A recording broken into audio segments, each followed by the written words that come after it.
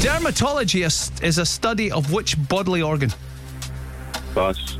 Dick Grayson was the alter ego of which superhero? Pass. How many nights is Kevin Bridges doing at the Hydro this month? 15. Which element has the chemical symbol K? Pass. Which tech company bought Instagram in 2012? Facebook. Which insect's name comes from the Latin for 100 feet? A centipede. Who scored 2 goals against Ukraine at Hampden on Wednesday night? Dykes. Klompen are a type of shoe from which country? Klompen. Holland. Dom Toretto is the lead character in which action film series? Oh, pass. King Tut is an abbreviation of which Egyptian pharaoh? Pass. Oh, we're out of time. It's Tutankhamun.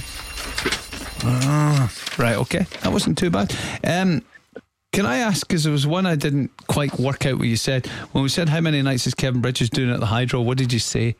15. 15, I thought you said that. It was 16. Oh, it was a 4. Sorry, mate. I wasn't sure if you said 15. So you should have said whatever I said. Yeah, so we got 4 out of 10. That's all right. Not bad.